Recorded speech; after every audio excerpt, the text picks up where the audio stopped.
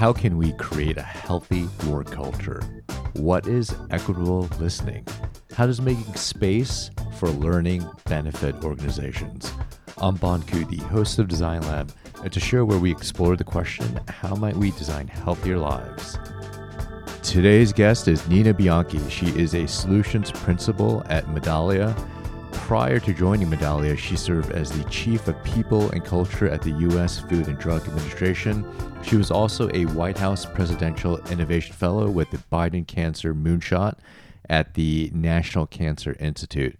Nina has coached diverse stakeholders in leading culture transformation and designing healthier work experiences to drive personalized patient experiences.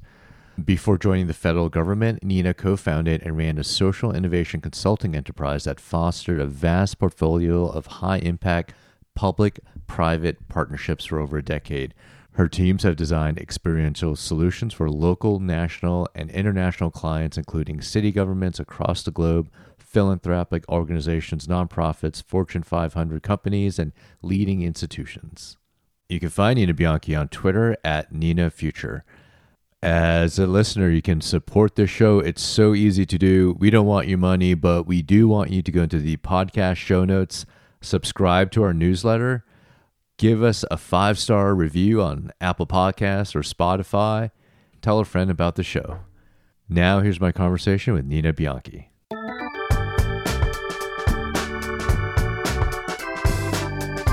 Nina Bianchi, welcome to Design Lab. I'm so excited to have you on the show.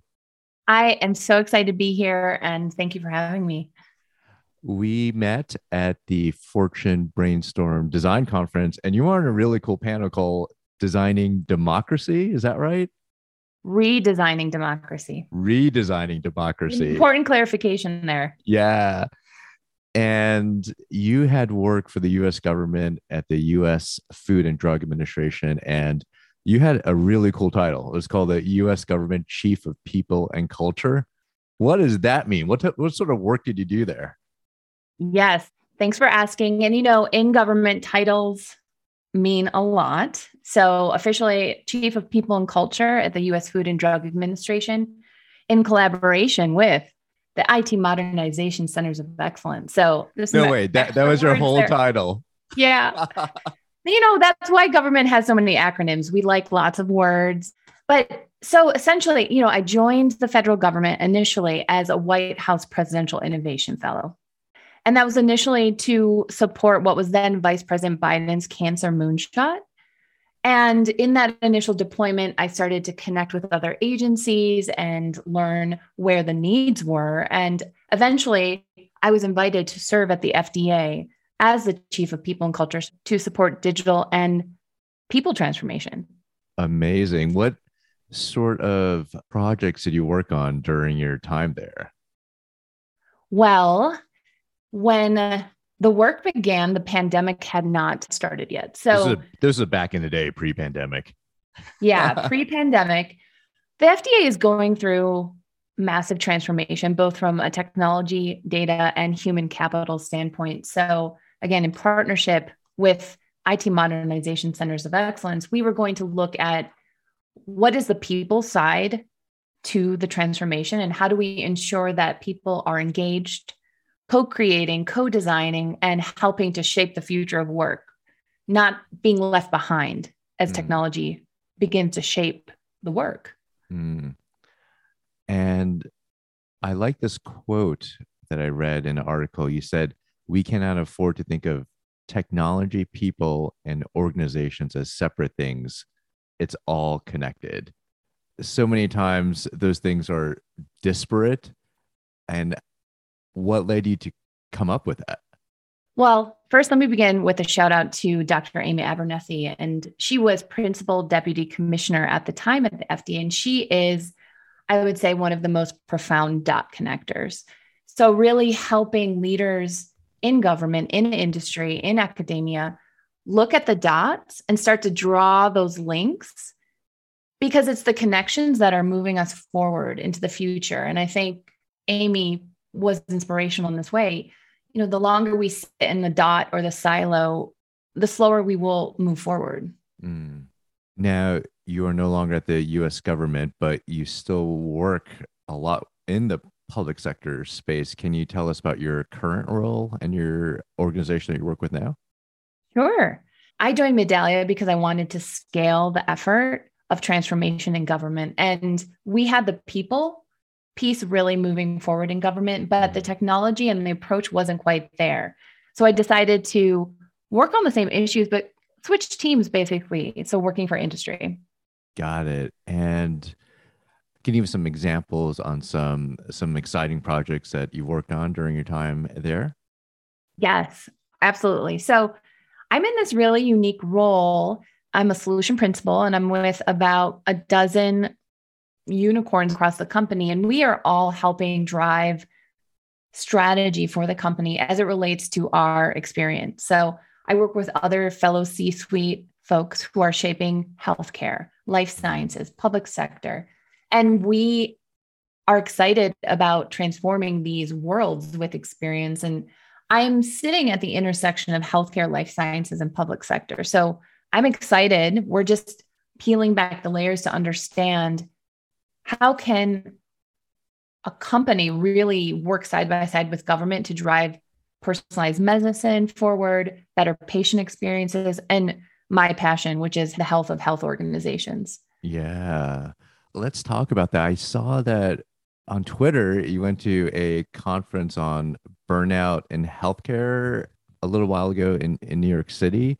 I'm really curious to get to know your thoughts and perspective on building a healthy work culture in healthcare. I'm in it so much that I don't pause to think, whoa, this is really messed up how healthcare is until I go into another industry. I'm like, this is a lot different from how we operate in healthcare. Well, thank you for following me on Twitter. I do like to tweet, plug that. My handle is Nina Future. I was blown away at this healthcare burnout conference. It was at the National Academy of Medicine in New York City. And really looking at the message, the push, the movement that's been growing from the US Surgeon General to look at workforce experience. So, everyone who is working in a clinical setting, administrative folks, HR, IT, everyone who's advancing health, what is their experience of work and how can we make it better? Mm.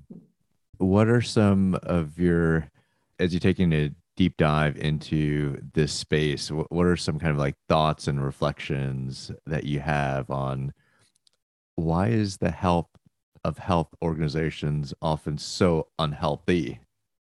That is a great question. Well, so to go back in time a little bit, and then we'll come back to the current moment. So I was invited to be a White House Presidential Innovation Fellow on what was then Vice President Biden's Cancer Moonshot, not because I'm an oncologist or have a deep healthcare background. What I excel in is bringing lots of disparate communities together to find common ground. So a lot of folks are battling within their own subject matter expertise areas. And again, that's not the future. That's not how we're going to move forward. So how do we build community around shared interests and goals? And what does that collaboration look like from a cultural standpoint? So that's one of the top insights I have been taking away from all the healthcare conversations is that folks may be excellent, top surgeons, top cardiologists, you name it, but do we know how to collaborate? Mm. When you say that, I think, well, yeah, we know how to collaborate. We collaborate around patient care all the time. Is it something more than the clinical collaboration that you're talking about? Yes, there are so many layers to it. I think it's the way that different parts of an organization are connecting across. I saw this really in a high resolution in the federal government. Organizations were designed in almost an assembly line thinking, right? And that's a former version of society, right? We're moving away from linear to all networks. And that changes the dynamic of relationships, motivations, incentives. And I don't think organizations have fully figured out what it looks like to really connect and serve one another on a daily basis. Mm. Yeah, I saw that some of the work that you did was trying to get people out of their organizational chart boxes and try to connect different parts of the organization.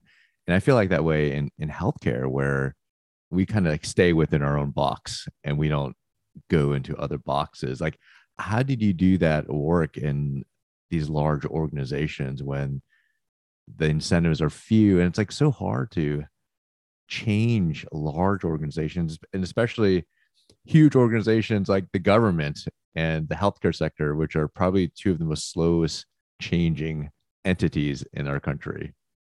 And guess what? It's funny. I learned patience in government, but I have not been known as a patient person.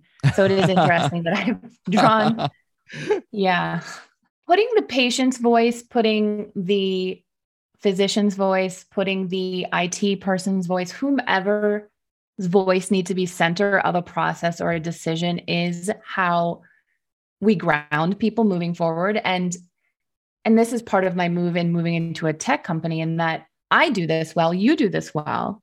We can listen to others and put them at the center of a process. However, to really do that at scale in a massive organization, you need technology. So I think that's the frontier we're in right now, is how do we leverage the technology we have, in addition to inventing new technology, to ensure that the voice is always centered? Because maybe you can't bring a patient to a table, a boardroom. Maybe you can, but how does that scale?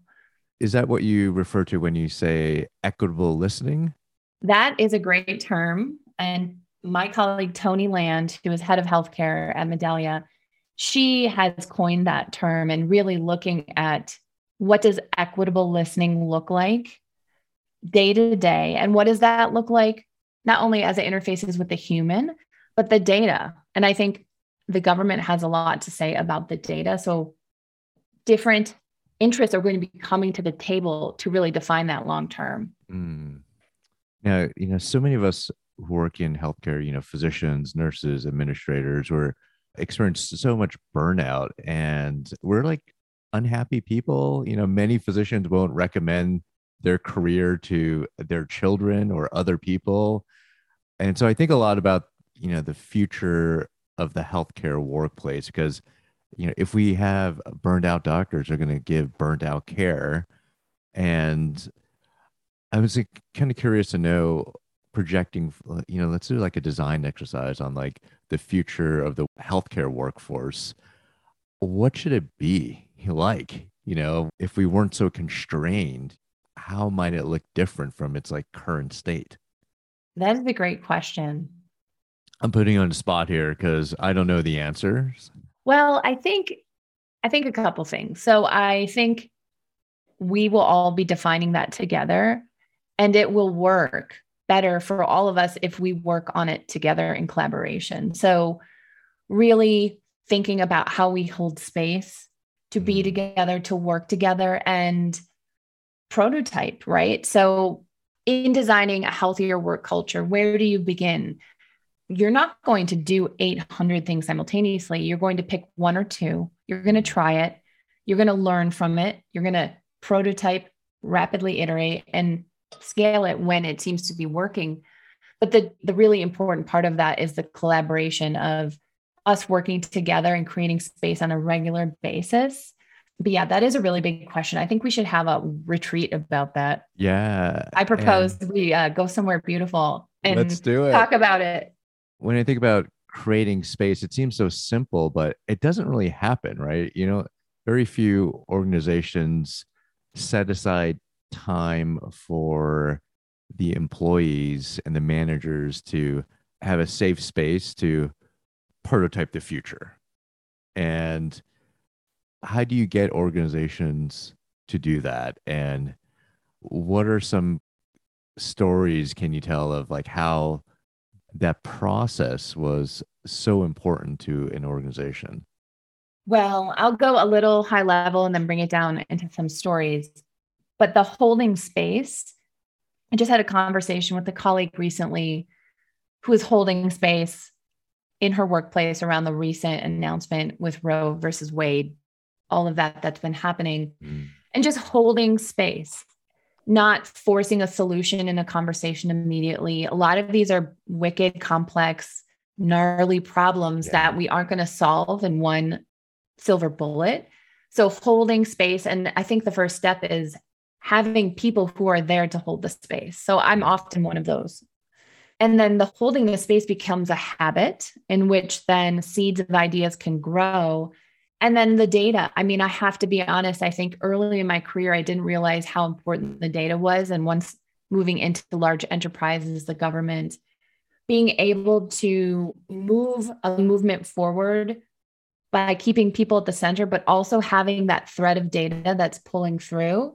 Because there's a lot of analytical folks out there that hear the story and feel moved, but it isn't until it becomes quantifiable will an action be taken or a resource be committed. Yeah. I'm curious to know about your own personal like design journey, because you went to school as a designer, right? And did you think that you were going to be getting into organizational design when you were in college? Well, I want to be honest. I don't often identify as the designer, right? And I'm just sort of coming out of the closet, so to speak, about it because I hid it for years and all of the design. Why? And this is very personal and we chatted about this previously, but, growing up, I really wanted to be a physician. I wanted to be a doctor. I have a healing sensibility and I have a very complex system sensibility. So the fact that I ended up in design school, I think I was like grumpy from day one about it and read tons of science books and was just like still hyper focused on systems. So if 40-year-old Nina would have shown a mirror onto 17-year-old Nina, which is when I started college, I think she would have been like super curious about this current state and not surprised. I think design sometimes, and this is not the world in which you practice either, but design often is considered last surface. Yeah. I mean, I'll be curious, how did you get into design? Because it was never surface for me. And I think a lot of the culture still is surface. Yeah. When we look at the pedagogy of medical education, so much of it is like based on like memorization, and there is a little space like you're talking about for applying your creativity and imagination in healthcare. We had this opportunity to teach design thinking to medical students, and that was a way, sort of a framework to introduce creativity and imagination as skill sets for physicians. So that's how I got into design and started learning about how you apply design to healthcare and learning about the opportunities for reimagining the problems in healthcare through design. So I've contextualized my understanding of design strictly in the healthcare space. And you're a very creative person. Looking at your studio there, it's very colorful, and curious to know about what role creativity plays in your current work and in your past work. Well, thank you for sharing your story. I'll have to interview you one day on a podcast. On your new podcast dropping, right? It's called Solving for X. And can you tell us about that? Yeah. So that is a very creative endeavor that I'm very lucky to be able to work with a number of federal leaders on that podcast. And this idea of what is X, and X kind of means experience. So what does the experience of work look like moving forward when we start connecting the dots between how people in an organization are working, how that impacts either the customer or patient or whomever's on the other side receiving, and what does that mean for the tools and technology we use on a regular basis? So that's a creative effort, I have to be honest. And that, again, working with amazing federal leaders from the Office of Personnel and Management, Department of Defense, it's creative that we are coming together across our agencies and industry to talk about things that don't have an answer. And I think that that's part of creativity in my day-to-day. I mean, while at the time I may have been grumpy, going to design school when I really wanted to go to medical school. I'm very happy and I feel very grateful now that I have this creativity wired in me.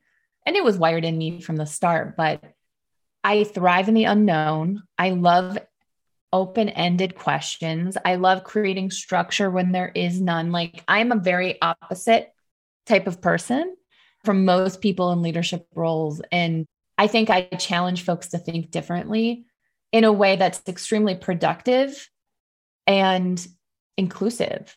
Thriving in the unknown is something that many of us physicians are scared of. Like that is not our comfort zone. But I think, can that be taught? Can you learn that skill of thriving in the unknown? I had thought about setting up a training about that, actually. Really? I've Okay. thought about I it. I want to enter, please. I have thought about it. I think there are ways to try on and practice new mindsets, but going back to we have to create space for it. It's a practice. Mm. You may want to run a marathon, but you've never done it before. Do you go out and run the marathon the day you think of it? Maybe, but is that potentially harmful? Yes. Will you achieve it? Likely no. The same thing of learning a new way of thinking. You need to practice it. Neuroscience is a fun hobby of mine. I will not be spouting any data points from that, but I read a lot of papers on how the brain works too. And I mean, the practice of a new way of thinking is a discipline that you hold space for. Yeah. And so I think thriving in the unknown is a way of thinking. Yeah. It's not magic. And I think so many of us say, oh, I was born this way where I thrive in the unknown, or I was born that gives me anxiety. But you can learn how to do that, Yes, even you though you can. may not be hardwired for it, right? And I want to touch back on creating space because I think it's so important. But how do you create space for these things? Because often our job descriptions don't allow for that. You know, there is not a create the space on a Microsoft Outlook calendar invite. Like, how do you practically create space? Is it there's something that I read that you did around like these pop-up learning labs? Or were those one ways of how you created space? Yeah, I'm so flattered that you read these articles. I Yeah, they're have, so yeah, good. thank you. I was going to bring us back to the real world examples of things we were leading in agencies and organizations in the present, where I think learning is a wonderful place to start when you start to hold space. Because I think if you think about it, holding space could mean that you might have to push something away, where maybe something that no longer serves you may have to be set to the side or sunsetted, we have said in government. And that's hard. Humans generally don't love change. Again, I'm a little bit of an anomaly. I thrive in it, but figuring out how to create space for folks to enjoy themselves in something that's rewarding, fulfilling, that's on a journey towards a new way of working or a healthier culture and the learning. So we would do these pop-up learning labs. And I mean, I've literally been doing these probably my whole career. So over 20 years in Whoa. different forms, right? Uh-huh. So back in the day, I worked with MIT a lot, foundations. We would do pop-up learning labs. They were digital. We teach people how to code, hack things. So that's sort of the history, right? Learning how to hold space and craft it in such a way, and then bringing that into government. I held hundreds of labs literally when I was in Whoa. government, and sometimes they would be an hour, sometimes they'd be 3 hours, sometimes they'd be with Amazon or Medallia, or I would generate the curriculum. But again, it was creating a space, creating something fun and new for folks to learn and get hands on with. Yeah. I'm just thinking of like, how can we put some of these like pop-up learning labs in healthcare, organizations, around designing healthier workspaces or work culture, I think is an important one where often it's top down from how you prevent burnout or how you be healthier, but the people actually in it, the day-to-day workers, I think it'd be great to get their voice in how they can design a healthier workplace. And do you have thoughts on like what sort of like pop-up learning lab themes that you would advise for healthcare organizations? Well, so I'll share an example. When I was at the National Cancer Institute with a team from the Office of Workforce Planning and Development, we hosted the first human-centered design lab ever.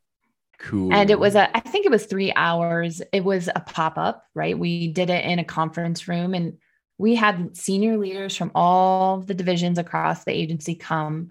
And we had a hypothetical, right? It was not like super science fiction, like this would never happen, but it was a hypothetical question that didn't threaten anyone's current state of being. So we were reimagining how a certain part of the building could be redesigned physically to foster more collaboration. And it was a really exciting exercise. Folks got into debates, folks, came up with lots of ideas. And at the end, I remember someone who leads clinical trials at the organization saying like, well, why don't we actually do this?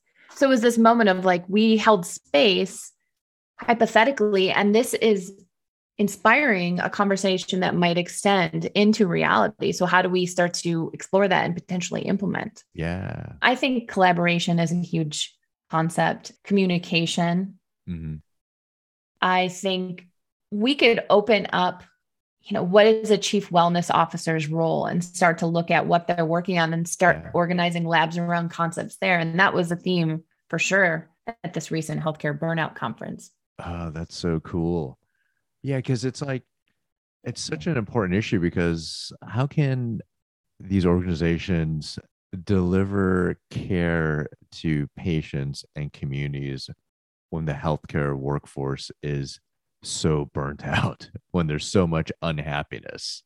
How can you be caring and compassionate? I mean, I don't think it's possible. I want to ask you a bunch of questions. So do it. Yes. Where do you go? So when you go into work, and if you're feeling like the tank is low, like where do you reach? Like, where does the energy come from? Good question. The tank is low a lot. And there's like major lows throughout my career where it's like I was experiencing so much burnout. And one way that helped is I took a mini sabbatical and went to public policy school. That was early on in my career. So I had to take a little bit of a break from clinical practice. I still did work during it, but not as much. And, one way for me is part of me feeling kind of frustrated and burnout is I feel helpless. I can't do anything about it.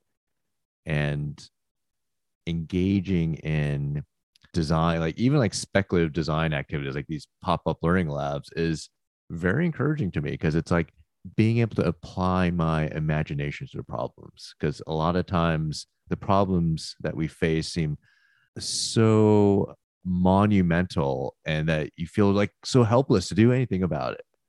But giving space to go, hey, well, maybe we can collaborate, has been personally for me very, very helpful. It refuels my tank.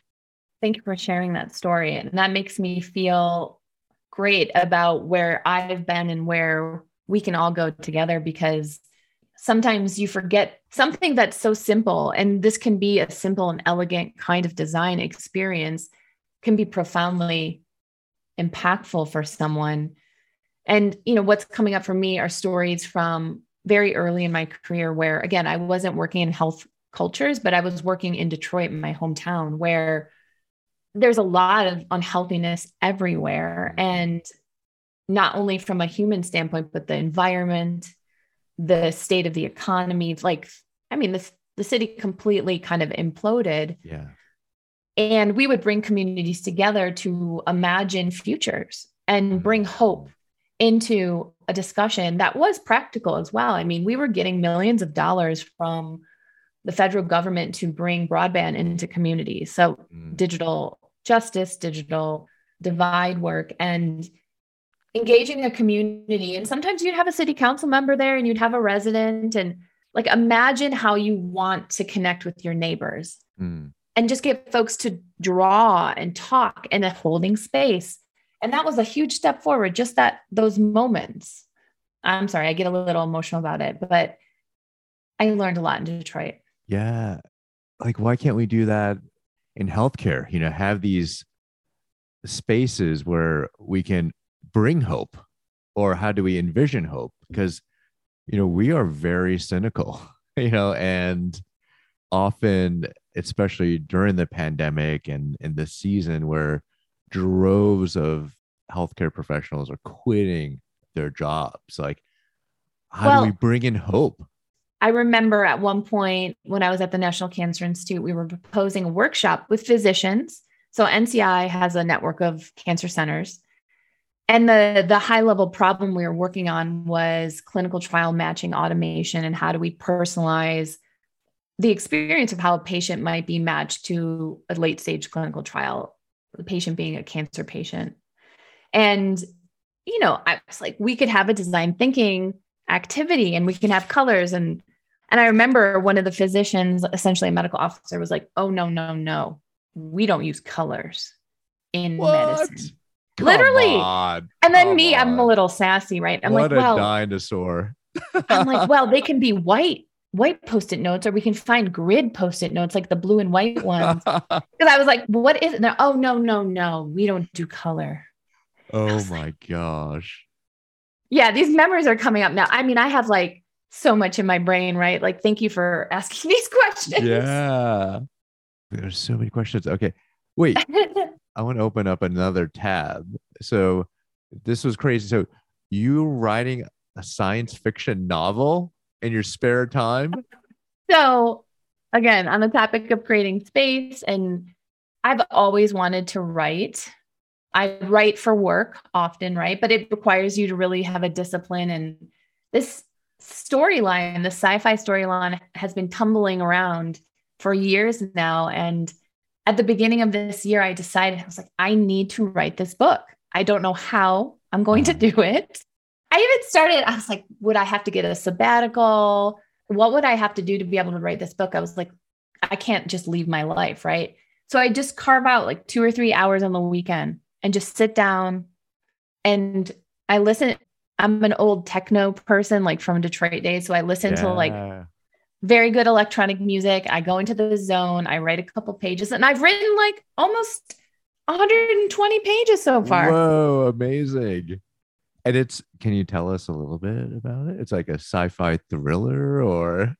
And this is the first time I'm ever talking publicly about this. I think I tweeted once or twice about it. And in fact, I've noticed other health leaders are starting to feel like they need to write sci-fi as well. Andre Blackman, I don't know if you know him, but he's amazing. But he tweeted he had gone to Aspen, done an Aspen Institute event, and started writing his sci-fi book on the flight back. I was like, Andre, I've been writing mine too.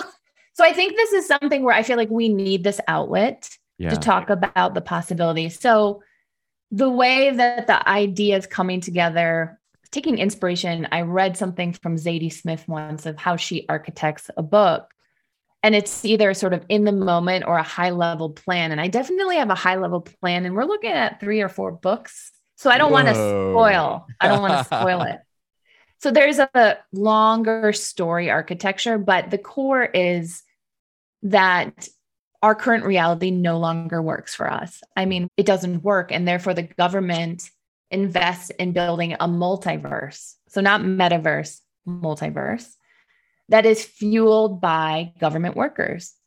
And the story kind of rides on an AI psychologist who is helping to manage the health of the data sets and the way that the workers are training the algorithms over time. Because sort of an asterisk here, I think there's amazing conversations happening around AI ethics. Mm-hmm. It absolutely needs to happen. I've spent a lot of time in government in those conversations too, but it's not going to be a fixed policy, right? It's not going to be a really firm container. Like, this is going to be living and breathing. So I'm sort of thinking through things through this character who's this AI psychologist.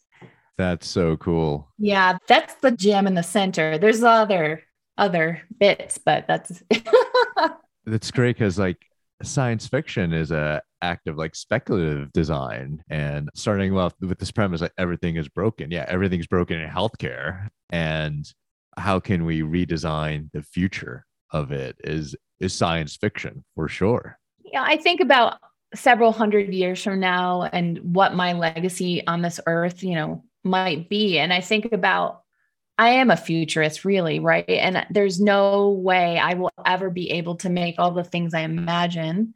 And I want to share it. So I think the writing is probably the most logical way to do it. Yeah. It can definitely give us hope, right? Yeah. One question I like to ask guests: how might we design a healthier life? And there's asterisk there because, healthy, like, how do you define that? And so it's sometimes an unfair question, but you could take it any way that you want if you feel comfortable answering that. I look forward to the book that you will write after you pull all of your guests' responses together. It'll be really interesting to see what everyone says. Oh, thank you for giving me that idea. That's a great idea. You can always count on me for those kind of ideas. Yeah.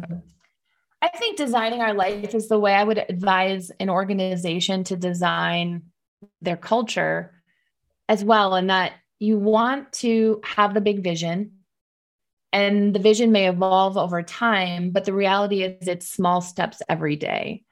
I've been working on this arc of transformation as a visual model, because also trying to find ways for folks to kind of hold on to something in their minds without having to read a 200-page book or listen to 800 self-help podcasts. But you begin at the center with your values, and you start to integrate behaviors and activities that hold true to those values. And then you grow those over time, like layers, almost like a rainbow is the way the visual in my mind is.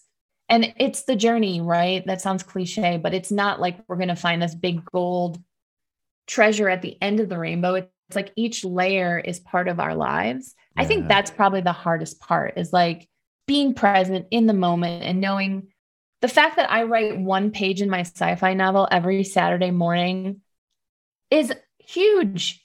That's part of my life, right? At the end of my life, I will have the book. I had to start somewhere though. And you're making space for that. You're making space for that process. And I love this concept of small steps, micro steps, because often we don't engage in something that we think is transformative or helpful or healthy because it just seems so daunting, but taking like bite-sized chunks out of it is super practical. I would bring that back around to, if you were suddenly given the opportunity to transform a hospital system that had 20 different a footprint of 20 different hospitals, the same would apply. What's the vision? We begin small. What are our values? And what are small behaviors that we can begin to make that impact over time? It is not here's all the steps, 1, 2, 3, 4, 5, 6, 7. It's a design process. Yeah. And again, I think the most recent learning in my interest in joining a tech company is, how do we build data along the way? How are we measuring along the way? And that's more for organization, less for individual, but you could become more individualized with the data too. Yeah. I love all this. I've more questions, but you probably have to get on your day, but I'm super grateful for you making time for us, Nina. This was such a treat. I am thrilled that you are you and doing this work. I'm thankful and glad that Rich Schwartz connected us on the interwebs too. Yeah, Rich. Shout out to Rich. I love him. I hope you enjoyed my conversation with Nina Bianchi. You can find her on Twitter at Nina Future, and reach out to me on Twitter at BONKU, on Instagram at DRBONKU. Design Lab was produced by Rob Puglisi. Our theme music was created by Emmanuel Houston, and the cover design by Eden Liu. See you next week.